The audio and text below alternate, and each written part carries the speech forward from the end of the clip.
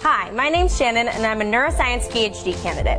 I'm here to explain to you exactly what happens to your brain as you drink. Once swallowed, this drink travels to your stomach, where about 10% of the alcohol is absorbed, and then on to your small intestines, where the rest is absorbed into your bloodstream. As our liver can only metabolize about 15 milligrams per deciliter per hour, one drink per hour is all your body can effectively metabolize. Anything above this leads to alcohol accumulation in the bloodstream, leading to intoxication symptoms. Alcohol is metabolized in your liver by two main enzymes, alcohol dehydrogenase and aldehyde dehydrogenase.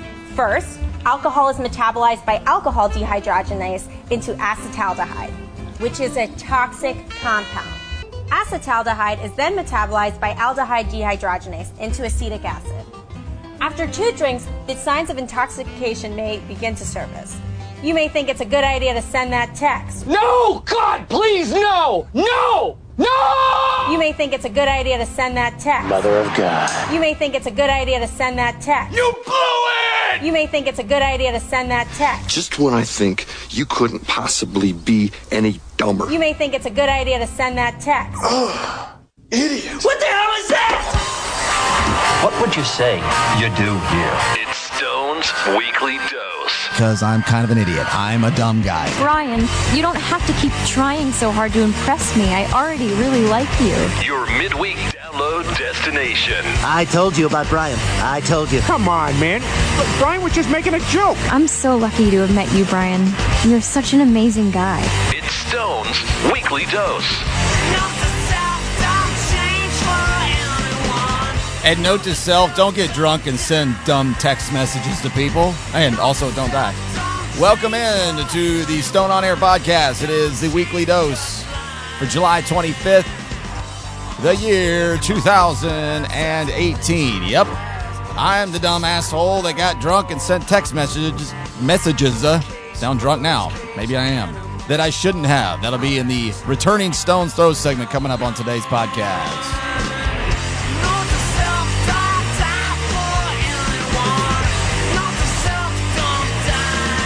Now, while admittedly I normally do drink when I record this show, I'm only on my first gin and tonic, and it's not that late when I'm recording this, so I can honestly say that I am not intoxicated right now. But recently, I was, and did some regretful text messaging. Stone's Throw segment will be here again for a, appearance. Now, I think it's one of those segments I'm just going to throw in here and there when it seems like it makes sense. Today, it seems like it makes sense. My name is Brian. Thanks for finding the show at Stone on Air, and all social media is how you can get a hold of me if you haven't done that already.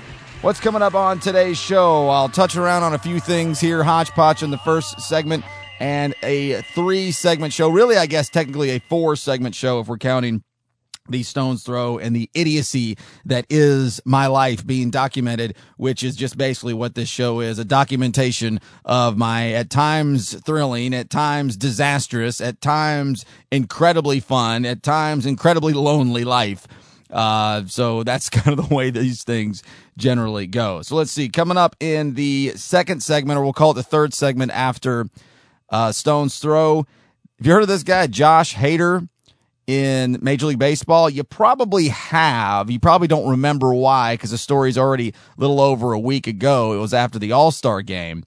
He is a relief pitcher for the Milwaukee Brewers, and somebody dug up a bunch of old text messages of his when he was in high school. Now, he's only like 24 now, so that was only 7 years ago, but he was in high school, like 16, 17.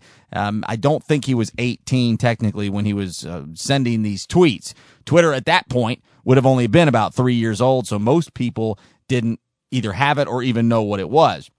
Well, in his first game back, he got a standing ovation in Milwaukee, and there was a lot of predictable, you can see where this is going, reaction as to why he got a standing ovation. And these tweets were homophobic, they were sexist, they were racist, and just plain vulgar, really. So I'm going to talk about that for a minute and get some responses from sports writers around the country that I like to listen to regularly.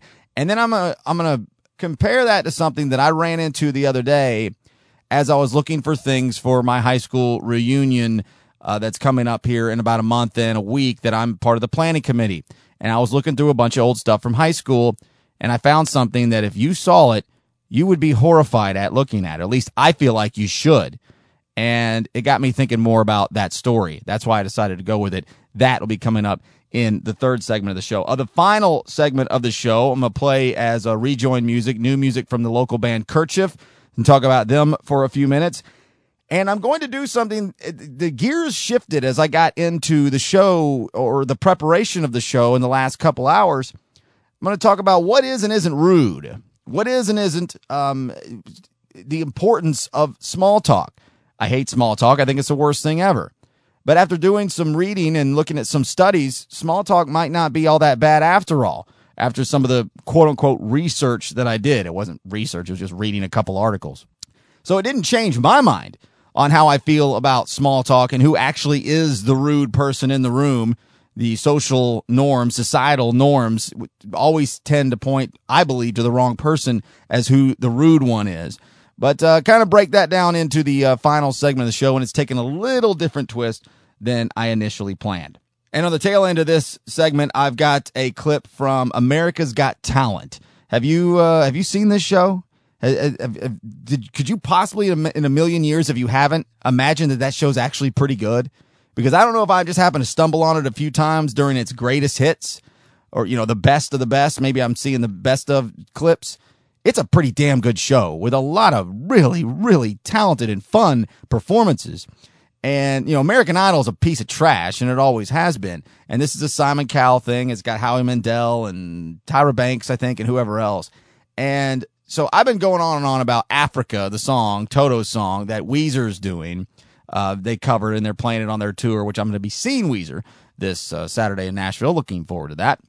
So my stepmother puts this on my Facebook page. It's from America's Got Talent, and it's this choir that does a short version of Africa, and the way it's put together is incredible. So I'm going to play that clip here before I wrap up this opening segment. Just a couple of bullet points, though, here as we get going. A Robert T. Nash update. Somebody asked me this specifically, hit me up on Facebook and said, hey, are you going to do that? Did someone tell you shouldn't? Are you going to, what's the deal on that? Just curious. And if you remember back in June, if you were around here listening then, I found some flash drives, and I got a bunch of audio from Robert T. Nash from 2015, and I just assumed some of it has got to be pretty good. I haven't gone through all of it. I did all the Jeff Styles stuff that I found on the flash drive. I got mixed feelings and feedback on that as to whether that was a good idea or not. I still think it was a fine idea, but how I go forward with it from this point on, I'm not sure. I do want to showcase some of the stuff that RTN used to do. He's a former talk radio guy around here in Chattanooga, just kind of a lightning rod all the way around. Some people hate his guts. Some people love him to death. Just depends. It just depends on your taste, your flavor, and your speed, I guess. But I have just so much audio. It's like 15 hours of audio. I haven't had time to go through it. And every week there's a new story coming out, and every week there's preparation into putting together these segments. It's distracted me from, which is good. I want those kinds of distractions. That makes for good content. It's kept me from being able to just kind of mindlessly listen to 15 hours of audio from 3 years ago. So it'll find the light of day one of these days. It's just that idea is on hold for right now. A couple of stories that jumped off the page I wanted to touch on. And this is not like some super big deal, so don't think I'm overreacting here. But this story that came out Tuesday from The Hill, it's not really even a story, but this I've seen ads for this on my YouTube ads, because you just start seeing things that you're into, that kind of eerily weird thing that happens on the internet. I mean, I get it, I know why it happens, but still seems a little odd occasionally. But so I'm seeing these ads for. What is it called? CRTV, the Conservative Review. And it's just a webcast, web channel, YouTube channel, the whole works. And it's all just, it's alt, neo-right stuff. And they put out this video the other day with this congressional candidate who just, shocked the world, shocked New York with her win, Alexandria Ocasio-Cortez. And, if this woman can keep it up and stay articulate and keep herself in front of the right views and the right ideas and the right people, she might become a major player in the Democratic Party later on. That's another conversation for another day. But the CRTV put out this video where they spliced together her from another interview talking to one of their correspondents, so it was completely bogus, and didn't really label it clearly satire. And while in the end they were like, yeah, of course it wasn't real, guys. Like, what, you weren't in on the joke?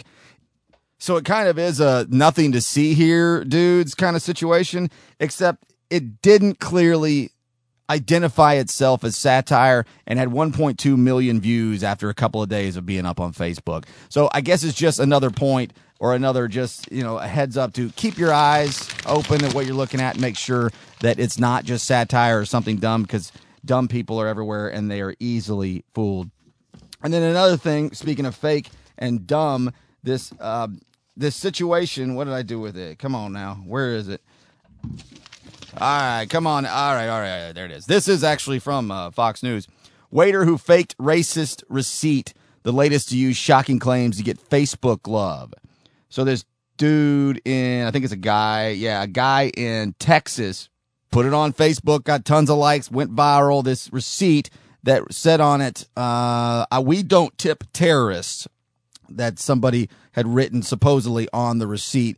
His name is Khalil Kavil, and clearly I'd say he's of some kind of descent other than white Caucasian, and he put this out there and got a lot of attention. And this has been happening a lot the last couple years. I think it's happening more than anybody has documented or understands. These fake ass stories, situations where people stunt fake acts of racism. We've seen several of these videos where somebody hits something out of their hands, or they go out to their car and like, oh my God, someone put, you N-word pig on my car and black magic marker. And some of those are real, but there's many that are documented to not be real. And this is the most recent one. Dude finally came out. I don't know how he got caught. I'm not going to go through all that. I'm not concerned about the blow by blow, play by play, but Kavil said, I don't have an explanation. I made a mistake. There is no excuse for what I did. Then this story from Fox News looks back and starts to look at a couple of these others, and you've seen them. We just forget about them. You never come back and find out whether they're real or not. There was one from New Jersey where later on it was found out that the written portion on the bill at the restaurant said, or was supposedly written by somebody else. The customer said, sorry, I cannot tip because I do not agree with your lifestyle and the way you live your life, presuming that this is a homosexual person. Turns out that wasn't real. That was a lie, looking for attention. There was another one here in Tennessee, of all places, that I don't remember, in Red Lobster, where the waitress accused the customers of writing the N-word on the receipt. Later on, the people who were there had the receipt, still came back and said, this is not what our receipt looks like. And it was another person just starving for attention in such a disgusting, awful way. You guys remember when LeBron James, that story, I think it was not just this past year, maybe it was during the season, I don't remember, that his LA home had some kind of vandalism on it or something? Yeah, well, no one ever actually proved that. I don't have a story on that one in front of me, but that was just, I'm mad. And within a day or two, a few people did follow up and say, okay, so has anybody actually seen this? Did this actually happen? And there's no actual proof that it did. Maybe it did, maybe it didn't. Point is that people are making stuff up all the time. And viral videos are viral because dumbasses left and right can't stop clicking on things that get numbnuts all excited, and seeing things like that get numbnuts all excited. Just because you're seeing these idiot things on there doesn't mean they're true. Keep it in mind. It's easy to fall in that trap. I find myself too. I get excited too. I get clickbait too. But people have figured out they can make stuff up and oftentimes get away with it just to get attention online. Recently, I got incredibly drunk. If I just stopped the sentence right there, it'd be like, yeah, we know. But this time, not just once though, several times, I thought it was a good idea to send some really stupid text messages. Heads up! It's Stone's Throw. What? Oh, whoa! Back up the truck. What are you talking about? Is technology making us mentally ill? Look at me, I'm stupid, I can't do math. This is not making sense to the young adult anymore, and they're tired of it. Does that satisfy you? Are you satisfied now? So this segment has kind of changed over the years to the point where I don't think it's necessary to do every week. And this segment in particular today is not at all why this segment was originally dreamed up. I don't know. I was looking for a reason to use the sounder, I guess. And a little Courtney Barnett in the background. I've always prided myself pretty good on social interactions. I am able to keep my cool, even though that might seem odd because at times I kind of go off the handle in a recording setting like this or on the radio, but that's a completely different thing. In real human interactions, I generally am able to check myself. I'm able to check egos. I'm able to check feelings, sadness, happiness. Now, I lose it occasionally, and if I do go off the rails, I'm usually pretty good at getting it back on track pretty quickly and going from a 10 to a 2 to dialing it down pretty quick. I've always been really good about not sending that text message that I just wrote and deleting it and moving on and just throwing the phone down and forgetting it. I've been pretty good about not sending those tweets and those Facebook messages. I don't send anything on Facebook anymore other than just general information, but I've always been pretty good at that kind of stuff. Even in an intoxicated state. A lot of people get intoxicated because they're looking to get away from it all. They're looking to change the way their day and night and evening is going. I'm getting drunk tonight, damn it, and there's no stopping me. It's time. I've had a day. Yeah, drinking is just part of a lifestyle for me. I am an alcoholic. I don't deny it. It's not destroying my life. It certainly isn't helping my life, but it's mostly under control. But I drink just to loosen up because that's what I do every day in my life. It's when I get my most relaxed. It's often when I get my best thinking done after I'm, winding it down and able to let the tension of the day. Like when I get off work on a Friday, I'm in like almost the worst mood of the week. And you would think that it would be, dude, you're just off work on a Friday and you finally got these weekends off you've been wanting so much. Why aren't you in a better mood? Because I got to release. I got to get this tension. I got to get it thinned out. I got to blend it out. And, soaking it in some booze does that for me. And so I don't do that as a reactionary thing. I'm mad now. I'm going to get drunk and say, that's not how I operate. And before I get to what happened, another thing that I've always thought was strange growing up, and mostly in more juvenile settings and immature settings, but you'll hear somebody when they're arguing with somebody or having just, even if it's not an argument, just a whatever it might be, interaction, where it's like, but you make me feel so stupid. Why do you got to go make me feel dumb all the time? And I've never understood that remark. You make me feel stupid. How do other people make other people feel stupid? I guess I could sit down and think about it and come up with my answer to my own question. But my point is, there's only one person in the world that can make me personally feel stupid. Now, you might come in with a bunch of knowledge I don't have. That's just good information or information I wasn't aware of before. Just because you're highly intelligent doesn't mean I now feel stupid. There's only one person that can make me feel dumb, and that's me. That's the guy talking into this microphone right now on the Stone on Air podcast. I am the only person that can make me feel stupid. And when I do it, it is a doozy. A lot of the times, it's a doozy. So over the last handful of days, I was drinking, and so I not only had a bad incident with this once, I did it twice over the course of a couple of days with two different people. Now, the second one, not nearly as big a deal, and if that's all that happened, I wouldn't be talking about it right now. But the first one is just a random night, hanging out with a couple of friends, have a couple of drinks, take it to the house. Pretty good mood overall, nothing emotional happening. And somehow, over the course of the next several hours, I go on a binge and just guzzling gin and tonic. I don't know why. I don't know what fueled it and what made me do that, because that's out of character. Just getting sloshed out of nowhere for no particular reason doesn't happen all that often. It happens plenty, but not very regularly. And I've talked about her before, never named her, the friend that's a girl who's not a friend that's a girl anymore. She's still a girl. She was still a friend. It's not likely she's still a friend anymore because I decided to, I don't know why, text message her in the middle of the damn night and really just basically be a total douchebag for the course of the next however long it took. I don't remember it. I was completely blacked out. I saw it by the morning. I looked at it the next day and was horrified with myself. Now, I don't cuss at people. I don't call people names. I'm not juvenile, but you can still hurt somebody's feelings pretty bad or say some really, really stupid things without being juvenile and using profanity. This was completely unprovoked. There have been times where somebody did something dumb and I responded poorly, but that was in response. That was in reaction. Completely unprovoked. Me just going off the deep end, a drunk mess in the middle of the night, and that's pretty much it. Whatever that was, which it wasn't much, is pretty much it. And I feel more than anything, because it wasn't much of a thing other than just occasionally, I just feel so bad. Like I feel awful for being such a just dickhead for no reason. And I don't know why I did it, and I don't feel good about it. And when you wake up after you've done something, for me, it generally means drinking too much, but it doesn't have to be that.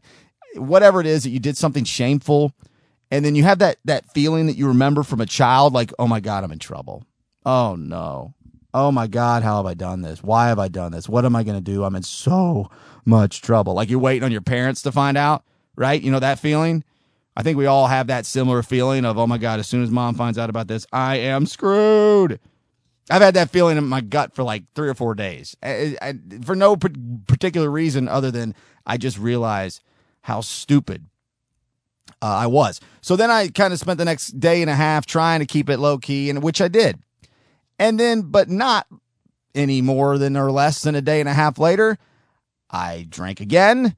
And I'm sitting around during that day, earlier portion, talking with some friends of mine, people from people I've talked about on this show. We've kind of got this little loose business idea we've been kicking around with each other. And we sat around, we had a brunch, and we sat around and talked about it for about an hour.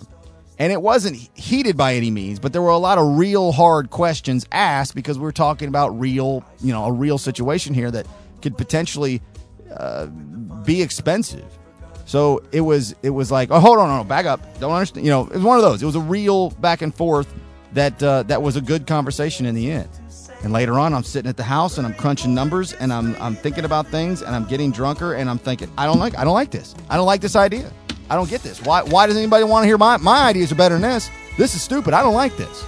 And so rather than send something that says, hey man, I got some second thoughts and some things, let's reconvene in the next couple days and go over a few things. I'm going to make some bullet points. Right? That's like the perfect response. Everything I just said, I just made it up right there. Instead, I send a text that says something along the lines of, hey, this idea we were kicking around earlier, yeah, it's dumb. I don't like it, and we don't need to do that. I got some better ideas. What about this? But not even being that specific, being a little bit more cryptic and a touch passive-aggressive. So I get a response back, well, fine, dude, don't get involved. Do your own thing. Bye. Like, no, hold on. Don't be like that with me. And then it went back and forth. Then I was like, hey, you know what? We'll pick this up at another time. My apologies for bringing this up late at night. So if that was the only one, then this conversation would be over. But over the course of a couple of days, I did it twice. So not only did I do it once and really upset myself and upset another person, the friend that's a girl, who's still a girl, and maybe my friend still, I hope, that not only did that happen, I didn't learn my lesson enough to where I still almost did it again a day and a half later. And this coming from the guy that started this segment by priding myself saying, I don't normally do this kind of stuff. So I'll put the wraps on that overall deal right now because that's all I have to say about that as we head out with Toto's version of Africa. Coming up next, first of all, if you're enjoying me talking about how ashamed I am of some things, I have something else I'm going to talk to you about from high school that I'm ashamed of. Mixed in with this conversation of this pitcher from the Milwaukee Brewers who had these terrible tweets from 7 years ago when he was in high school, and the response by people in Milwaukee and what it all means, if anything, coming up next on the Stone on Air podcast.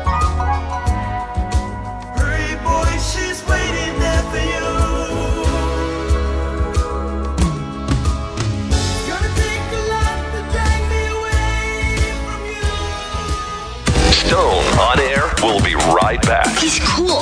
ZoneOnAir.com. 48 hours after tearfully facing teammates and others to apologize over seriously offensive tweets as a 17-year-old, thousands of Milwaukee Brewers fans gave Hader what used to be considered supreme validation, a standing ovation.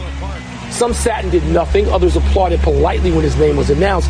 Tony, old guys like us remember when standing ovations were saved for extraordinary accomplishments. So what do you think of this? What else should I be? Apologies all the way around. Welcome back to the show. Guy's name is Josh Hader. His Twitter handle is @JHader17. Profile named Josh Haderade. Pitcher for the Milwaukee Brewers. I'm going to read some of these tweets and then play some audio from people around the country and then tell you why I kind of feel bad for the guy. And at first I didn't, and I'll explain why here shortly.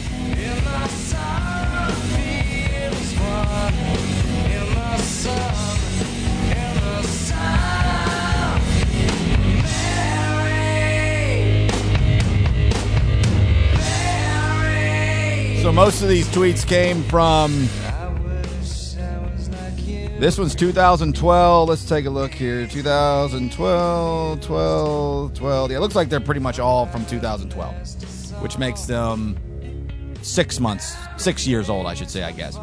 So I'm not going to throw all the cuss words on all these just because I just don't like gratuitous profanity. But so here we are. Face down, ass up. That's the way we like to F. There's some hoes in this house I'm trying to F. That is, if nothing else, just vulgar. Josh Haderade. Gay people freak me out. This dude comes in with pony shirts and a pony mailbag. Hashtag the fuck. Again, these came out after the All-Star game, which he pitched in the second Tuesday of July. And by that night, by the time the game was over and into the morning, somebody had found these, posted them all, and it turned into a you-know-what storm online. This one just says, I'm gay AF. This one says, hashtag whoever I marry better be ready for my big dick. This one says, wow, ha, ha, ha, in response to somebody. Who am I getting? I was a little inward. So now we're getting into pretty offensive. At first, it was just kind of vulgar and juvenile and stupid, and it goes back and forth on some of those. When I F, she let her pussy soak. What the hell that means. Sniffing coke lines off my dick. She riding on that train. She crushing down that powder. I'm puffing on this sour. I assume that is a song lyric. This just simply put says KKK. That's all this tweet says. Now, I guess there's some context that might be missing here, or certainly missing here. I guess the question could have been, the tweet question could have been, what's the worst organization ever? And he puts KKK. Something tells me that's not the case there. This one says, need a bitch that can fuck, cook, clean, right. This one simply put, the last one I got, and there's really no way around this. No context is going to change these words. I hate gay people. Okay. So, dude's 17 years old when he puts this stuff out there. How somebody, at some point as he was ascending through the ranks of becoming a potential professional sports, baseball player, somebody didn't see these and say, dude, do something about that. I'll never completely understand. So some audio from around the country and different people and what they think. And what provoked these conversations was his first game back after the All-Star break in Milwaukee. He pitches, strikes out the side, which, winning is always cures everything when it comes to a fan base. And he gets a standing ovation as he walks off the field.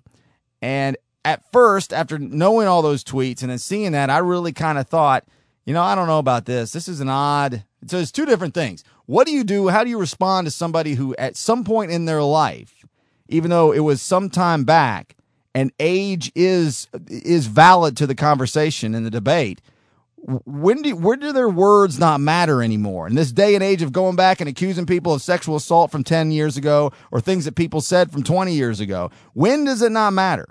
We're on that line. When is it, well, he's just a kid, or you see where my question is, where I'm just kind of making this question up out of, rhetorical, if nothing else? I'm not sure. This is Josh Hader that I think it was the night of the All-Star game. It was something that happened, when I was 17 years old, and, as a child, I was immature, and obviously said some things that were inexcusable. That doesn't reflect on who I am as a person today, and, that's just what it is. I mean, no deletes, obviously when you're a kid, you just tweet what's on your mind, and I just live up to what happened, and just move on from it. He is still a kid in my mind. He's 24 years old. There was more to that. It was a long conversation, but he didn't do himself any favors in that post-game interview. Now, he was probably pretty rattled, and again, he is a kid, but he said some stuff that was pretty stupid. It wasn't harmful any more than he'd already harmed himself, but so that's what I left that as. This is Lorenzo Cain, a great ball player that was on the world champion Royals a couple years ago. The Brewers picked him up in the offseason, and he's an African-American. This is his interview shortly after that. We just talked a little bit. I just was trying to understand the situation. He was young. We all say some crazy stuff when we're young.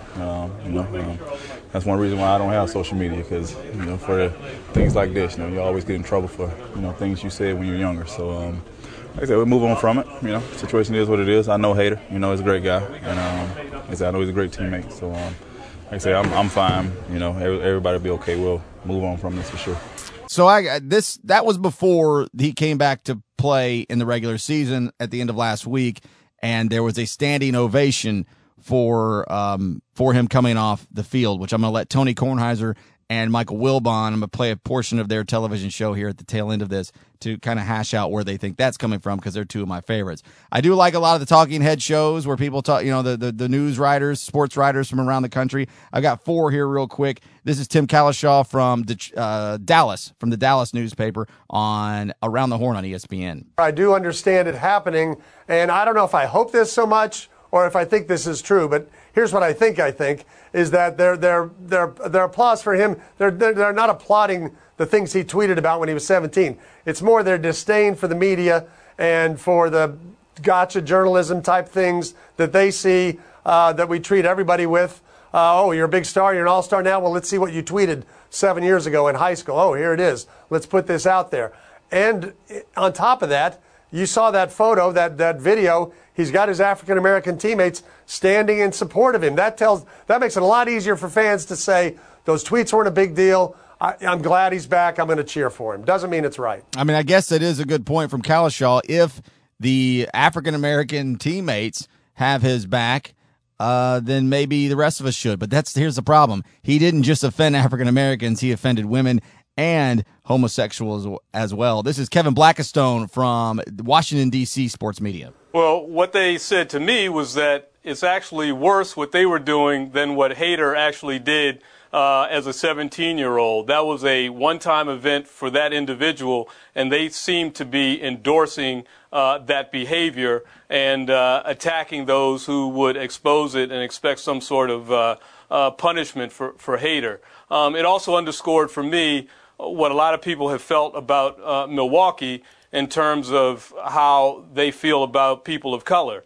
That city has one of the worst records in this country when it comes to education, when it comes to incarceration, when it comes to housing, when it comes to the division of people of any city in this country. And I think they just put it on really poor display the other night. I'm not sure that I agree with that at all. I know a little bit about Milwaukee. I'd have to pull the numbers. You can make any numbers work in the favor of your argument that you would like. Here in a minute, that way Kevin Blackistone is a black man, and here in a few minutes, Mike Wilbon, a black man, applauds the tolerance of the city of Milwaukee. The little experience I have with the city, I absolutely love. From New York sports media, this is Frank Iasola. When you see his teammates standing back there, I think there is a sense among the fans, oh, okay, the players are okay with it, so are his African-American teammates. They're willing to show forgiveness. We're going to do that. I definitely think that's part of it. And I also believe it's one of these things where it kind of turns into it's the media versus the player, and we're going to respond. We're supporting the player,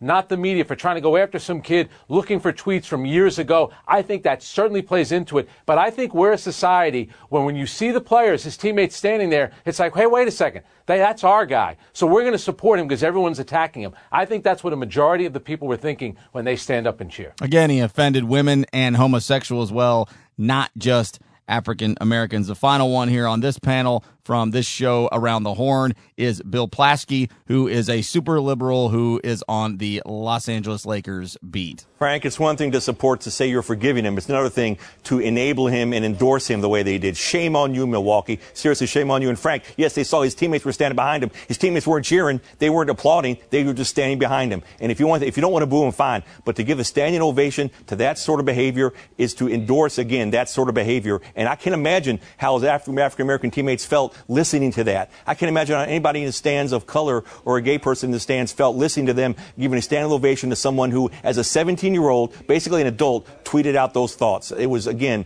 Milwaukee, I think they were sending a different kind of message here. And the message that I got, and I know a lot of the country got, is that, you know what, this is not all bad. It was, those are the words of an old, aging, liberal white guy. I don't disagree with every single word he just said, but basically an adult, bro, there ain't nothing adult about a 17, 18, or 19-year-old kid. I'll go as far to say 20, 21, 22. Our culture, our society, the norms that we've set over the last couple of generations, and the way we dumb down everything we do in life has created an environment where 16, 17, 18, 19, and 20-year-olds are separated by very, very little brain function. They are all virtually the same. They just have different laws that matter to them in different ways. This is Tony Kornheiser and Mike Wilbon for about 2 minutes. Their segment on Pardon the Interruption just yesterday on whatever the hell day it was, Tuesday. And on the other side of that, I'll tell you about my shameful thing from high school that makes me want to forgive Josh Hader. Okay, so this is a racially charged question, so let's wade into that and let's look at what this is. From the clips that they show, almost everybody standing up is white. Okay, and you have to say that almost everybody's white. So you have to ask yourself, there's one of two things considered possible to me. One is that these people on the bad end of the scale relate to what he said, feel disenfranchised, share these same feelings. On the other end of the scale is this. They believe his apology was sincere. They note with a certain amount of comfort that all of his teammates, including his black and Latin teammates, supported him completely, and they feel that is worthy of an ovation. I'm going to take the high road, and I'm going to say that I hope that is what this is about. Well, it's about all of it, and I'm not taking such a high road. If I'm going to list the tolerant communities that I consider that I've been to all of them in America, everywhere. Milwaukee's high on the list of tolerance. Up there with the Twin Cities, the Pacific Northwest, certain places where I don't presume bad behavior. But of some of those people, Tony, I consider this the trumping of America, a continuation of that. When it is okay, can you look into their hearts? Because I can't look into their hearts. Some of them, I can look into their hearts. I can look at the poll numbers. I can look at their leader. I can look at his base.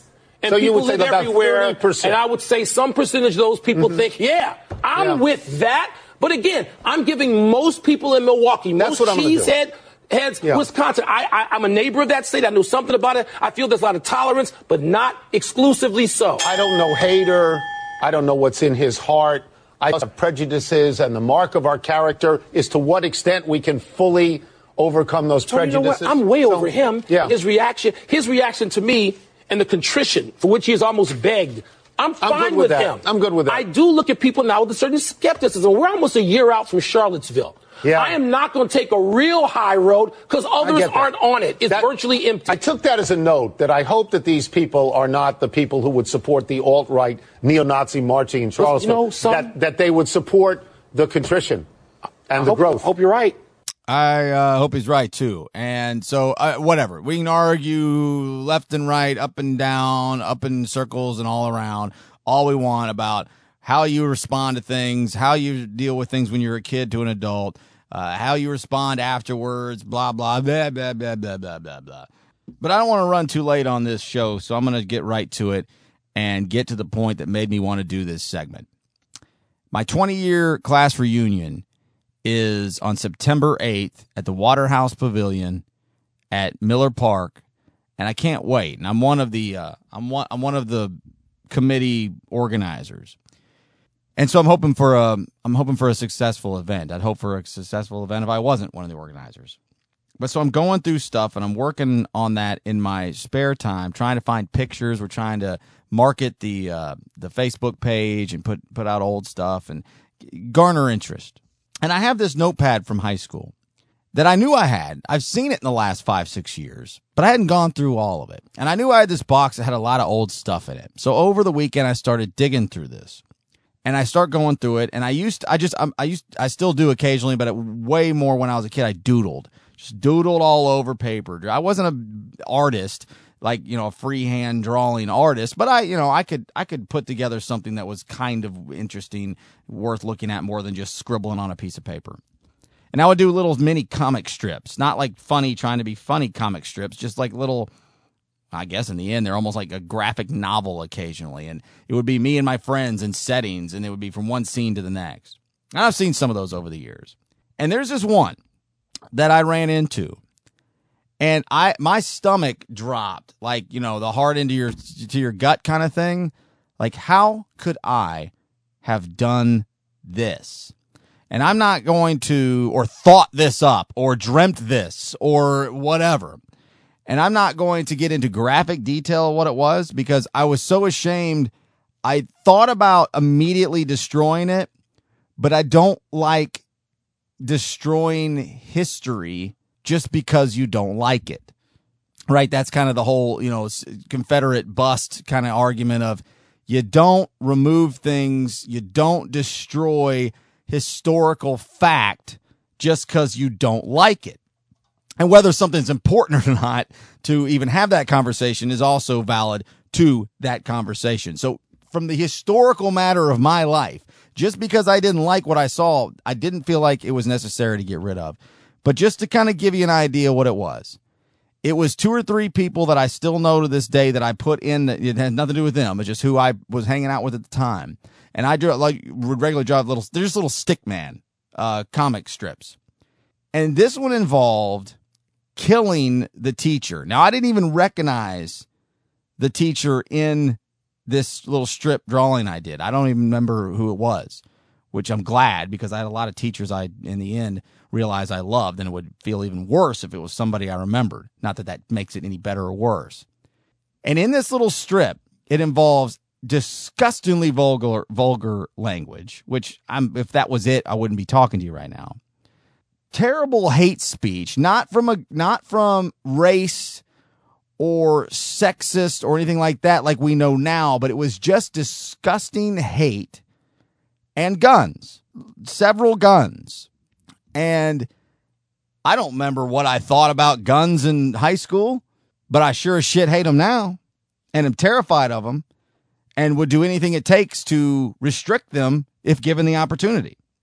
I'm 38 years old. This picture who is, in this story, the catalyst for this whole almost 20-minute segment, is 24 years old and was 17 when he did what he did.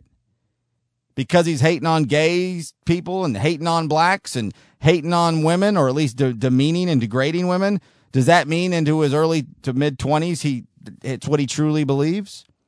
In my early to mid-20s, I'd have never been okay with that I drew in some high school class in my little doodle book, in my little notepad. I'd have never been okay with that in my mid-20s, and would feel awful if I wasn't given an opportunity to at least explain somehow, some way what I was doing. So I am as ashamed as I could be about what I saw in that.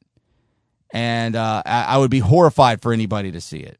And it would make me look like a major, major hypocrite. But I mean, I got to thinking about it. What I drew, what I wrote down, what I doodled, what I screwed around with in high school doesn't mean anything to the way I feel and what it means deeply to me right now. And it shouldn't to anybody else either. That was a lifetime ago. I'm disgusted that for even a minute I would have drawn out this kind of violence and hate. But at the time, it was just in jest more than anything. I was just trying to get some laughs from somebody, probably. But if an adult figure or somebody who knew anything about anything saw that in the climate that we live in now, politically and realistically, I'd have to be pulled aside and said, son, what the hell's the matter with you? You need to be evaluated for a psych exam. Something is wrong with you. And maybe there was, maybe there wasn't. I don't know. I don't remember. I have no recollection of that. But there is no doubt that that's what I did. And so it got me thinking that, yeah, you can be an absolute asshat in high school and 10, 7, 12, 20 years later can be a completely 100% different person with different ideological thoughts, standards, morals, ethics, and behaviors. And so I say to Bill Hader, kick some ass from Milwaukee, and I hate the Cubs, and I hope the Brewers win the National League Central. Small talk and being rude. It's all annoying on some level, but maybe small talk's not actually all that bad of a thing, or maybe not even all that small. What does that mean? I'll tell you coming up next.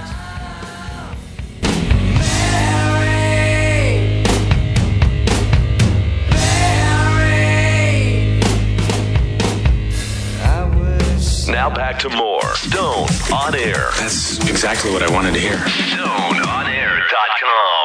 Very, very, very rude indeed. That's rude? How rude! How rude! How rude! How rude! How very rude.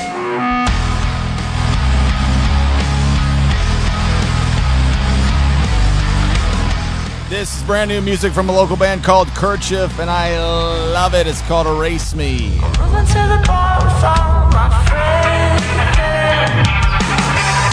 It's not like I could be less relevant. I work myself to death for something never coming around. It makes me feel entitled over nothing at all.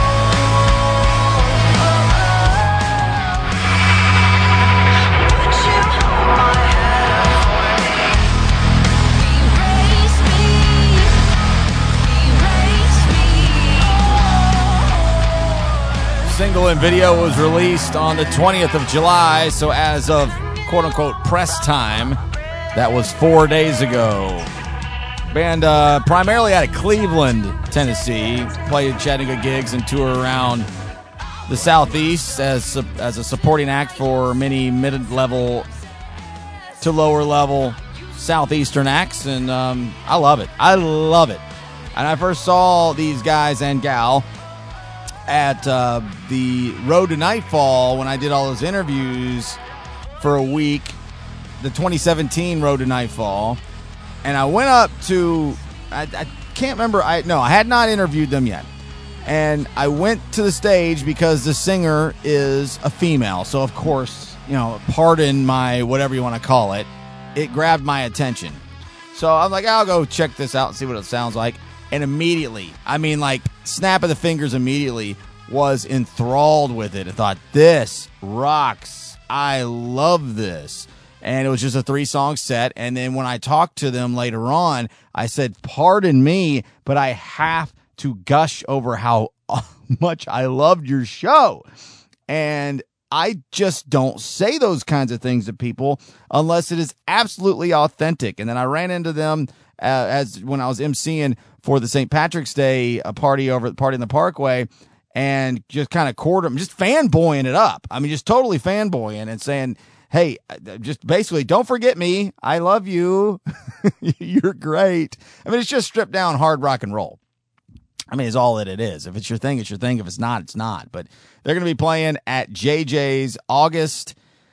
That's the 11th. August the 11th on a Saturday with Taco Mouth. Now, what makes this a little bit more interesting than just throwing out some other band they're playing with? Well, the rhythm section for Taco Mouth is the former rhythm section for the Dead Deads. Erica and Angie. Betty and... what was Angie's name? Shit, I can't even remember. Anyway, Angie and Erica formerly of the Dead Deads. One of their bands anyway is Taco Mouth. Kerchief, Taco Mouth, JJ's, a Saturday, August 11th. I'm even considering a tour stop I haven't made up my mind on that one just yet. All right, so let's get through this here real quick and wrap up this week's show. And I don't know why this came to me. It's because it's always something that irritates me to death, is what is and isn't rude.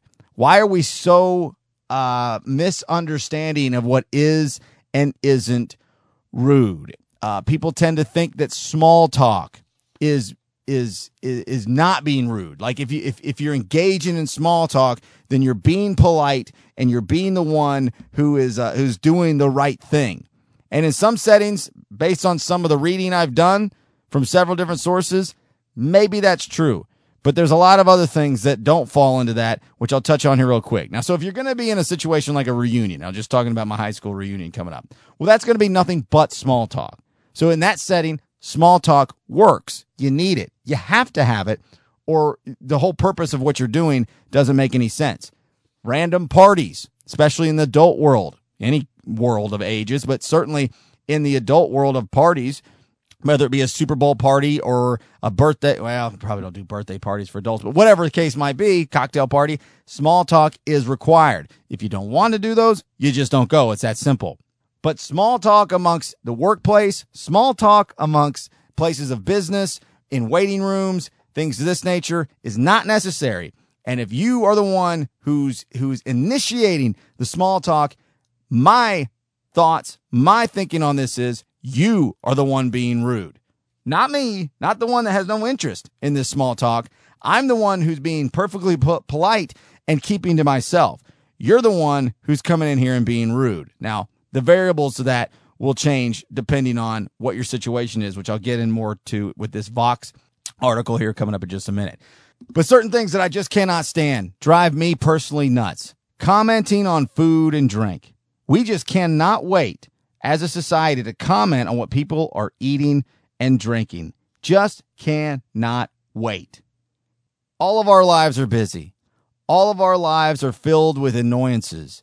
And most of us, if you get right down to it, have a difficult time having a quality meal at any given time. And I would say for most of us, lunch is the most difficult meal of the day to make a satisfactory choice and option. For me, being hungry in the middle of the day is one of the biggest annoyances I have. And I get people are excited by chemically produced food that's loaded with sugar and sodium, that's designed to make you happy until you get done with it, and then it makes you sick. But the excitement of being happy over this chemically produced, disgusting fast food is far stronger than the effect, which is generally sickness on the other end. And so some people just don't dissect it like that.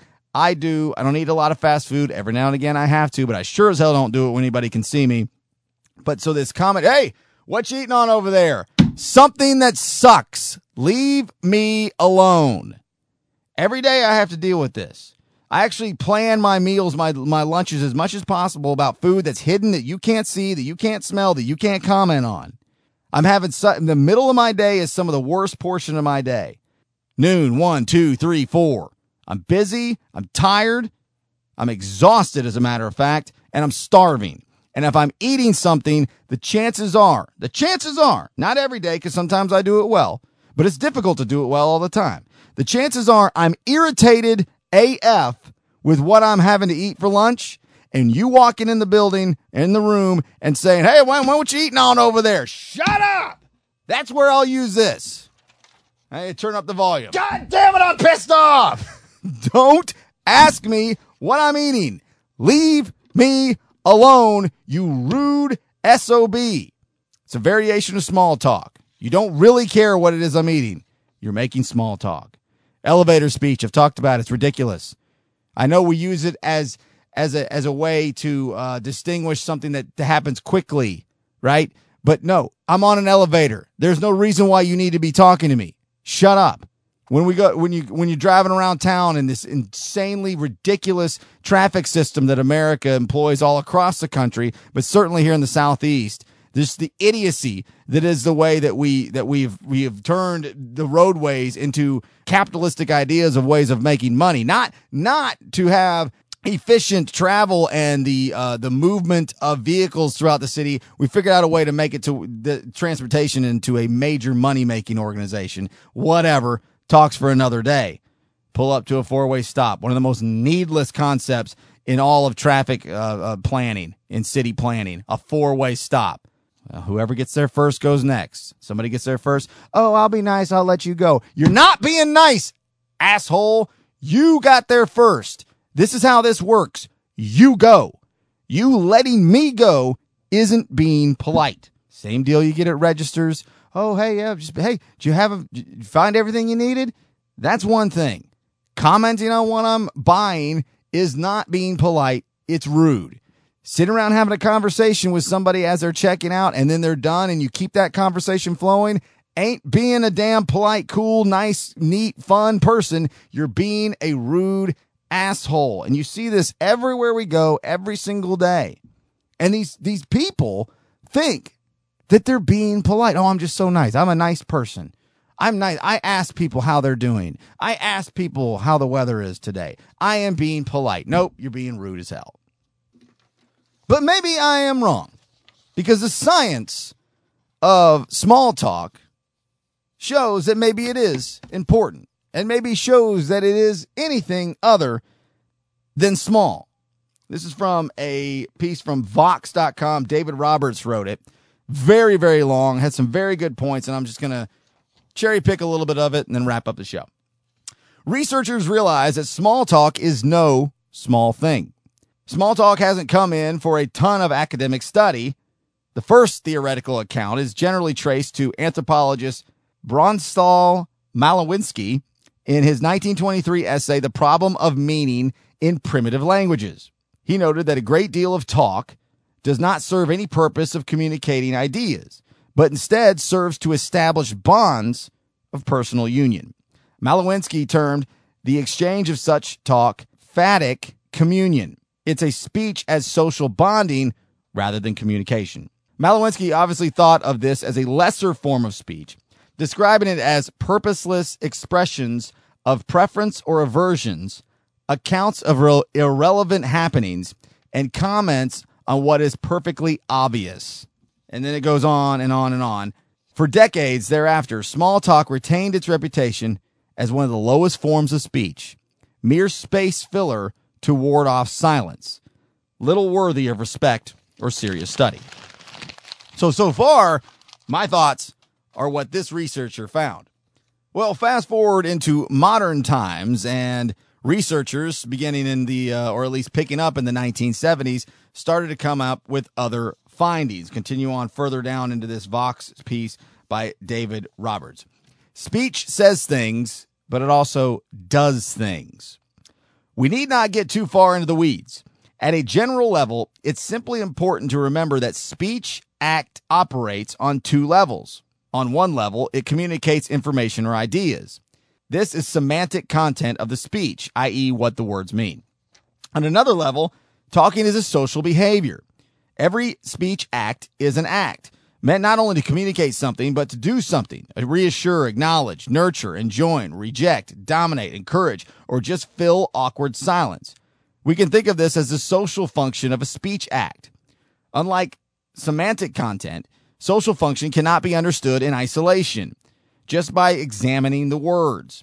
Social function depends entirely on context, on tone, and body language, on the interpersonal roles being played, on historical and environmental cues. It only makes sense relative to context. See, I like that. Semantic content. That's what I'm looking for. As I continue on here with just a couple more paragraphs, and I'll put the wraps on the show. But cases of purely communicative speech are more the exception than the rule, found in specialized professional and academic settings. As social linguistics have come to appreciate in day-to-day human interaction, speech is a social, relational behavior. That's why everyday patterns and rituals of speech are worthy of study. They reveal the social fabric. 2 paragraphs left. Small talk falls on the other end of the continuum. It's a speech that prioritizes social function. Think of this exchange. Quote, how's it going? Quote, oh, pretty good. There's not zero semantic context in there, Presumably, quote, pretty good excludes, quote, dying at this exact moment. So that's some information. But the primary function of those speech acts is social. Not to say something, but to do something, i.e. make contact, reaffirm shared membership in a common tribe, express positive feelings and thus the lack of threat, show concern, and so forth. These are not unimportant things, and they're not small at all, really, but they are different from communicating semantic content. Small talk, particularly in its purest form, phatic communion, is a context in which language has an almost ritualistic quality. The communication of ideas or information is secondary, almost incidental. The speech is mainly meant to serve the purpose of social bonding. It asks and answers familiar questions, dwells on topics of reliable comedy, not comedy, com-itty, and stresses fellow feeling rather than sources of disagreement. So the first half of all that says I'm right, and the second half of all that says that I'm wrong. In the end, I don't like small talk. And there was another one here. Modern etiquette. I hate small talk. At what point can I just be rude and say nothing? I don't have time for that. You're not being rude if you don't want to engage in small talk. You're just not. You're not being rude. Is it awkward? Yeah, well, so is the small talk often. Small talk with a dullard is very awkward. So I guess just beware of where you do and don't put yourself in positions to get into that small talk. And if you're like what I'm reading from that, like me, the semantic content of speech is what we're looking for, i.e., conversation that matters. I got to fly. I appreciate you guys finding the show every week. Downloadable every Wednesday, your midweek download destination. And we'll do it again on, let's see, do we have another July Wednesday? I don't think we do. Let me take a look at this. Nope. Next time I talk to you will be on the 1st of the month, August 1st, and hopefully have some more details on the Rail and Hops Brewers Festival going on at the Choo Choo, which is going to definitely happen. I'm hopefully going to have a booth and recording a show down there. I'll know more about that hopefully by the next show, which will be August 1st. Y'all take care. Appreciate you so much, and enjoy your week. Bye.